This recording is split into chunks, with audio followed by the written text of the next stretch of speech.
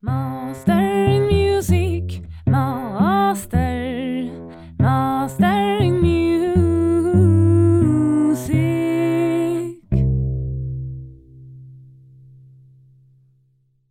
Welcome to Master in Music, the musical podcast where I, Petronella Turin, tries to resolve the magic behind really great music. I like to invite you to a little backstage tour in some of my episodes. We will meet 5 very different musicians and hear some of their experience with creating fantastic music. We start the tour with the famous Ulf Wadenbrandt, a conductor both in rock and classical music. And after that, we will dive into the life of a soloist, of Professor Nils Ullner's life. And then we are going to following a lecture in singing, Gun-Britt Gustafsson. And ending up in the Swedish forest, we are going to meet the 3 swinging singing Hebbe sisters. A sneak peek into the normal and very secretive life of musicians and their way of making music.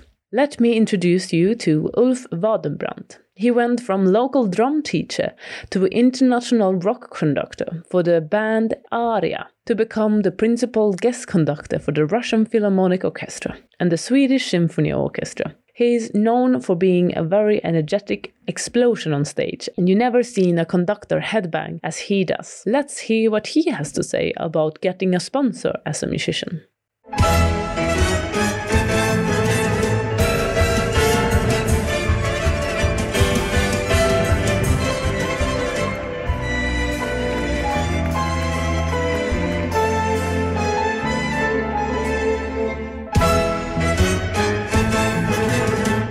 And I also work with some kind of sponsorships with the school. That's my work here. Yeah, actually, you're really good with sponsors. I saw your webpage and I was like, how many sponsors do this guy have? You know, I saw some glass company called Seoptik. I saw a car company and percussion company. And what more? Clothes. Clothes, clothes. I saw. Bags when I travel. Bags. It's lots of stuff. I need to check my website. But so what is your best tips to get sponsors? I mean, the $1 million question for all musicians. Okay. How do you get sponsors? I just want to correct one thing, and it's when I work here at M3, I also work with sponsorship for the school. So we have some kind of big sponsors here. And my private career as a conductor and as a musician, I have lots of sponsors also. So speak about sponsoring and musician. It's very interesting because for some of the musicians, it's not popular to have sponsor. It's little, you should just be musician and nothing else. But you suffer for the art. Yeah. I think they are lost, but okay. The main thing is here to build a brand, to be a good musician, to also connect with people. You need to like to connect with people, and everything is connected. You know, when I do concert and so I just don't do it on stage. I speak to people. I speak to audience. It's also a part of the work to do other stuff than just standing on the stage. And for you're me, really active on the stage. You're jumping, you're running around, you're headbanging. I have maybe some illness. I don't know. I can't stand still. But mainly about if you go to the thing is sponsorship. You need to work with connections. Everything is connected. You need to work with a brand, to make a strong brand. Whatever you are, whatever you're working with, you need to have some brand that people want to connect with. Something that, is interesting for the company to get something back, because they don't just give things away. You need to have a win-win, have a win-win, or have some interesting you can give them, or be connected with some special thing. And can you give an example of a win-win? I think with the glasses, for example, my company that I work with, they are very recognizable on every photos in media, in papers, in videos, in pods, if we take photos. And you really need to use glasses, right? Yeah, I can't live without them nowadays. I can start to get older, so I need it. And that's a natural connection. For example, or percussion instrument, I just use that percussion instrument, or clothes on stage. My suit is best, and it's a brand that I always use, and it's on. People see it on pictures and so on. So it needs to be natural. It needs to be, I like to work with it. Some people don't like to work with it, but I really love to have this. It's a part of my work, not just to be a musician or conductor. It's to connect with people, and all this together is making this work very interesting. And it is really important. I mean, for me, it's very important what I'm wearing, especially like as a cellist, you don't want to have a too short skirt, or you want to be comfortable, but at the same time, you have to look good. And very often, a symphony orchestra, you have to have black clothes, for example, because then the lighting is more effective on your face. And it is a challenge to make a lot of people fit into the same clothes, actually. Yeah, it's big. Yeah. And you should feel comfortable and all this kind of stuff. But I just like to work with this, and I think you need to. So when you start a sponsorship, do you call them or do they call you? It's differently. It's differently. It's really differently. Mostly they come to me, but in some cases I also connect with them because I think it's a good win-win situation. And nowadays, for me, it's in the start of the career, it was of course hard to get this connection, but now everything is running, but you need to keep it's like a marriage, you need to make it grow and make it good all the time. You can't just get things and then drop the source you got the thing from. You need to it's like to have a good marriage, I want to say, is to give something back, be interested in what they're developing, and then they need to be interested in what we do and do it like teamwork. So you seek sponsorship also with something that you like. I don't go for cigarettes or some stuff that I don't use. You need also to be comfortable. You don't. In my case, I don't know how others do it, but I go for things that I like and, of course, I need. Thank you, Ulf. Now we are going to hear a clip from my personal cello hero, professor and solo cellist Nils Ullner. He has been a principal cellist for over 34 years in the Malmö Symphony Orchestra in Sweden, and he is known for educating some of the finest cellists at the National Academy of Denmark. Now we're going to dive into a part where I try to find out how to win a job in an orchestra and what makes a good team.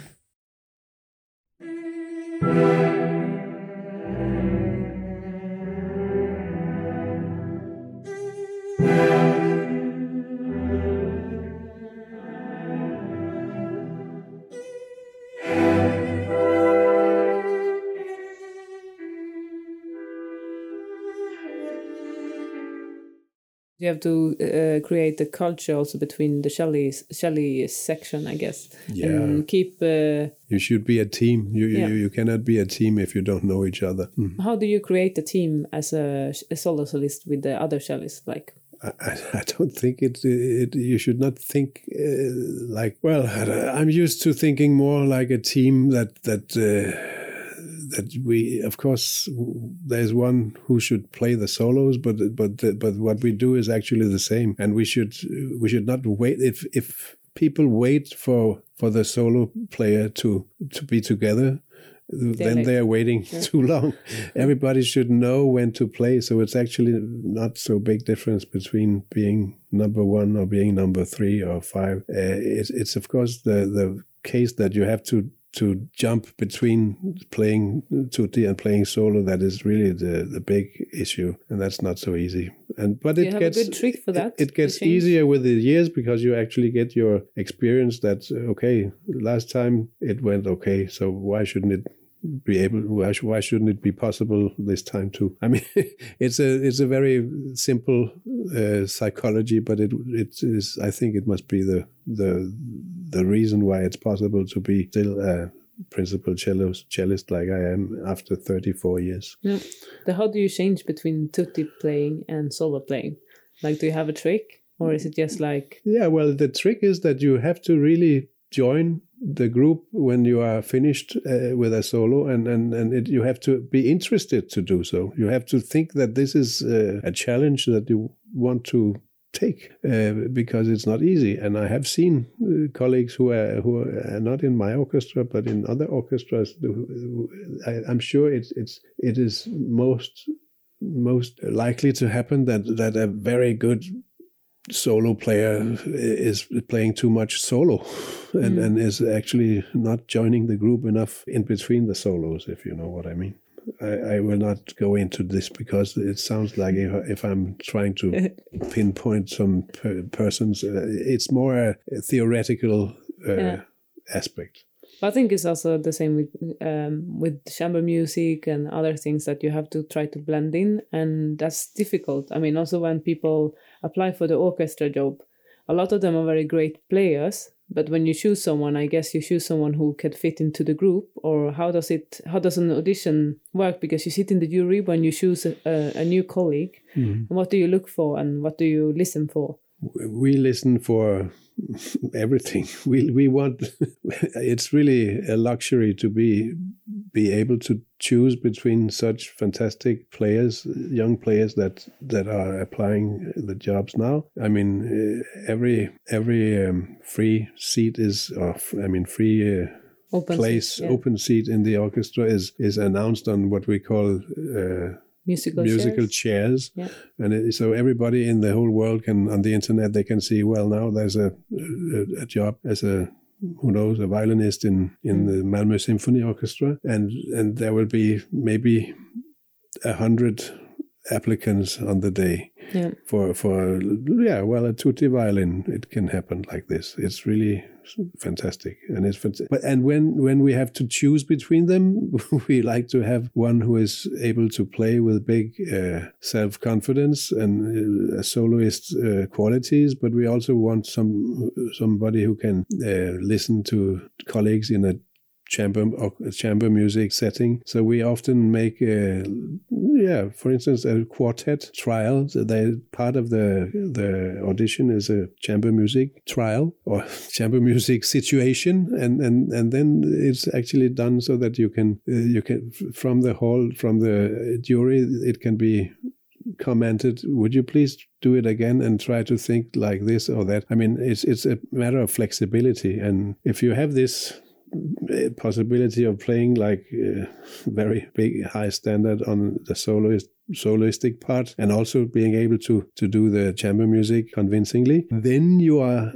maybe allowed to start the right and the real difficult part, which is the probation time. And here you are up against a lot of challenges, because you should be able to play the parts with not so much time. You must be well prepared. You must be flexible also here. You must be a good colleague. And there are many practical aspects also. I mean, if you are not, for young players, there are rules that they must know the hard way. You cannot write your fingerings in the parts, because it's maybe not the same fingerings that your stand partner uses. One of the taboos. That's a taboo. Well, that's a rule that you must know. You cannot change the page, turn the page too late or too soon, or practical small. It sounds like small things, but it feels like the same as if you are a co-pilot in a cockpit. I mean, if you do things wrong, it can be fatal. It is the same feeling in the difficult passages. Of course, nobody will die, but we are feeling the same. We are feeling the same responsibility, I think. Mm-hmm. Because I know you were my teacher, so I know that you've been teaching a lot of people and succeeding with getting a lot of your pupils into the orchestra. Mm-hmm. And even other instrumentalists come to you. They're double basses, violinists, everyone comes to you when they are going for audition. Mm-hmm. Because you are the master of auditioning. So give us your tips, because you're really good at getting people into the orchestra. Well, that is a very, very overrated. No, Niels, you know it's true. No, but I mean, it's so difficult to put your students into the orchestras now. I'm just happy that it happened a few times. We were opening the champagne because we were in the masterclass, and people call you and say, well, I won the job. Yeah, that's true. And sometimes you got two of them into the same orchestra at the same time. Mm-hmm. Yeah, but I don't know. I cannot say how the recipe is, because it's a matter of. I think if anything, you have to work by the example. I mean, you have to show yourself that you respect your colleagues in order to convey it to your students. I mean, it's nothing that you can say that you should do like this. I think the best way to teach things like this is with the attitude is to have the right one yourself. Thank you, Nils. Now we're going to take a trip into the deep forest of Sweden to a magical meadow where the singing lector Gun-Britt Gustafsson lives. She is a singing lector at the Royal Academy in Stockholm and a widespread singing profile in Sweden, known for her fantastic, powerful voice. We talk on our best Swinglish about the importance of simplicity and being natural and the importance of breathing.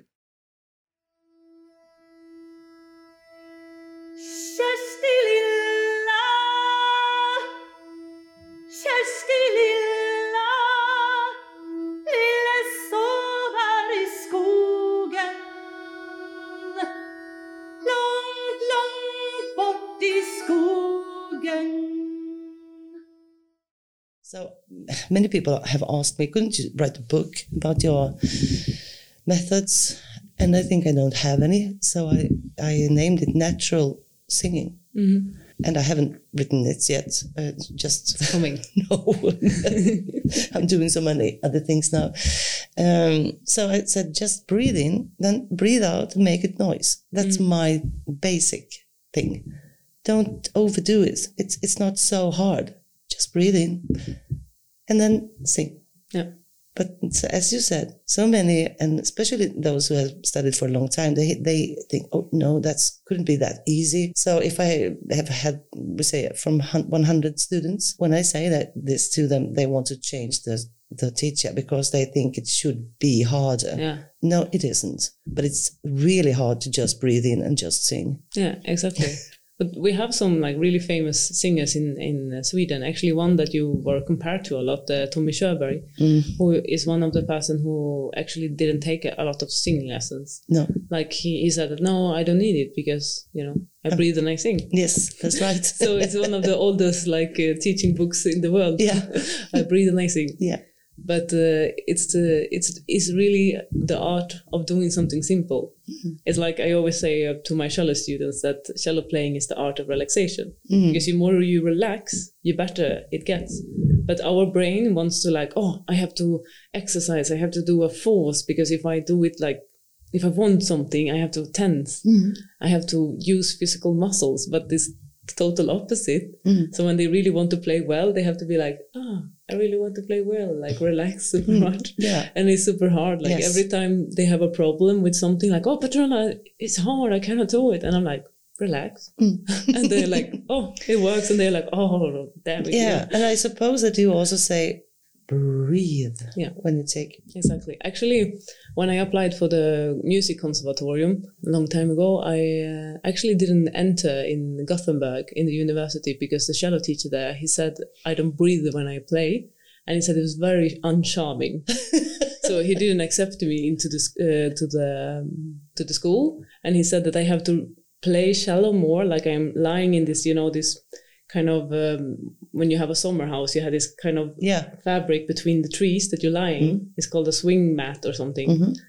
If I direct translate it to Swedish, from Swedish. But probably my boyfriend would say something else. But you get the picture. Yes. And I was like, what the fuck is this? I couldn't understand what he was saying. And I was like, how can you decline someone a life with music because of this? But then I'm like, now when I'm older and wiser, I'm like, you're so right. You understand, you were right. I give you right. Thank you, Gun-Britt. To end the episode, we're going to take a tour into the swinging, singing Hebby Sisters' life and dive into the Swedish trio that have taken the swing music to a new international level. We talk with Josefine, Maria and Emily Hebbe about their benefits of having parents that are musicians and how their musical journey began.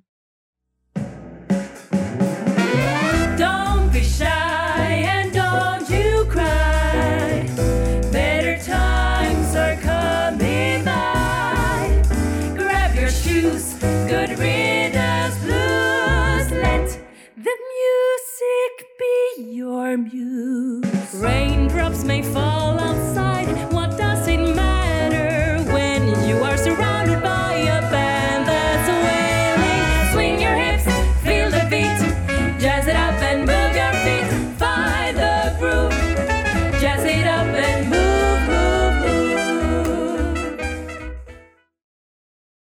love the music. So we are so grateful that our parents understand that we want to work with music and try this. And both mom and dad has always tried to focus on the possibilities. So I think that makes it easier for us to really believe that we can do this. And also, what was the other thing I was thinking about? They also have a lot of contacts, of course. Yeah. And since we were very young, we started performing together with them on stage because we felt like, oh, it seems to be fun up there. It was like a play. Yeah, so thanks to them, we've had the chance to be on stage a lot since very young age. And to get that experience and to be like in the year of 15, we had been on stage and done hundreds of concerts. And that's not everyone that gets that possibility. So that's to get the routine and the experience to, And I think the singing just started with mom playing the piano, playing like kids' songs, and then playing the melody, and we were singing. And our parents are not singers. They can sing, I think, but they are not. They haven't been singing at home for us. So she just played, and we were singing, dancing, and then we were on stage with them, and people liked it. And when we grew older, we also wanted to challenge ourselves more and to bring in more harmony singing. And since I'm the oldest, and I've always been very interested in arranging music or like listening to music. Well, what is that chord? And I've always been listening very carefully to music. So when I was singing in the choir in school, I brought the sheet music back home and like, let's try this with the sisters and see what it will sound like. And maybe I rearranged it for 3 voices if the arrangement was for 4 or 5 voices. And I also started listening to the Andrews Sisters, for example. That is a famous swing and jazz group from the 30s, 40s, and learned how to arrange music in their style. And to learn that jazz singing vocabulary, that's really helped me a lot when I'm now doing my own arrangements from scratch. And so listening to others and kind of trying to find the recipe is like really good. And I guess like growing up, you had to go to concerts because your parents were playing. So maybe that also like inspires you because you were really like in the concert place and in the concert halls listening, and when they were repeating at home, and I guess they brought home other musicians as well to practice. So it was like always exposure. Yeah, that's a very important thing that you're mentioning now, because all that you said has had a huge impact on us. And our parents always brought us to all kinds of cultural activities. It could be opera or symphony orchestra, but also a pop concert or a ballet or... And I remember Dad brought me to, I think it was Denmark. I think I was only like 5 years old, to Rostropovich. Oh, yeah. The famous cello. And for me, like when I was 5, I was so bored. It's hard to say now, but so already then I was exposed to great classical music, but I didn't understand it then. But now when I see the picture with me like hugging Rostropovich, it's like wow. Yes, that's really cool. Yeah. Thank you for listening. I hope that we have triggered some curiosity in you and that you would like to hear the full episodes. In that case, you can go to Spotify or iTunes or Acast or any other podcast platform, and you will find the full episodes with every single person of this episode. And if you're a little bit old school, you can also find the episodes and download them on mastermusic.com. I wish you happy listening. Master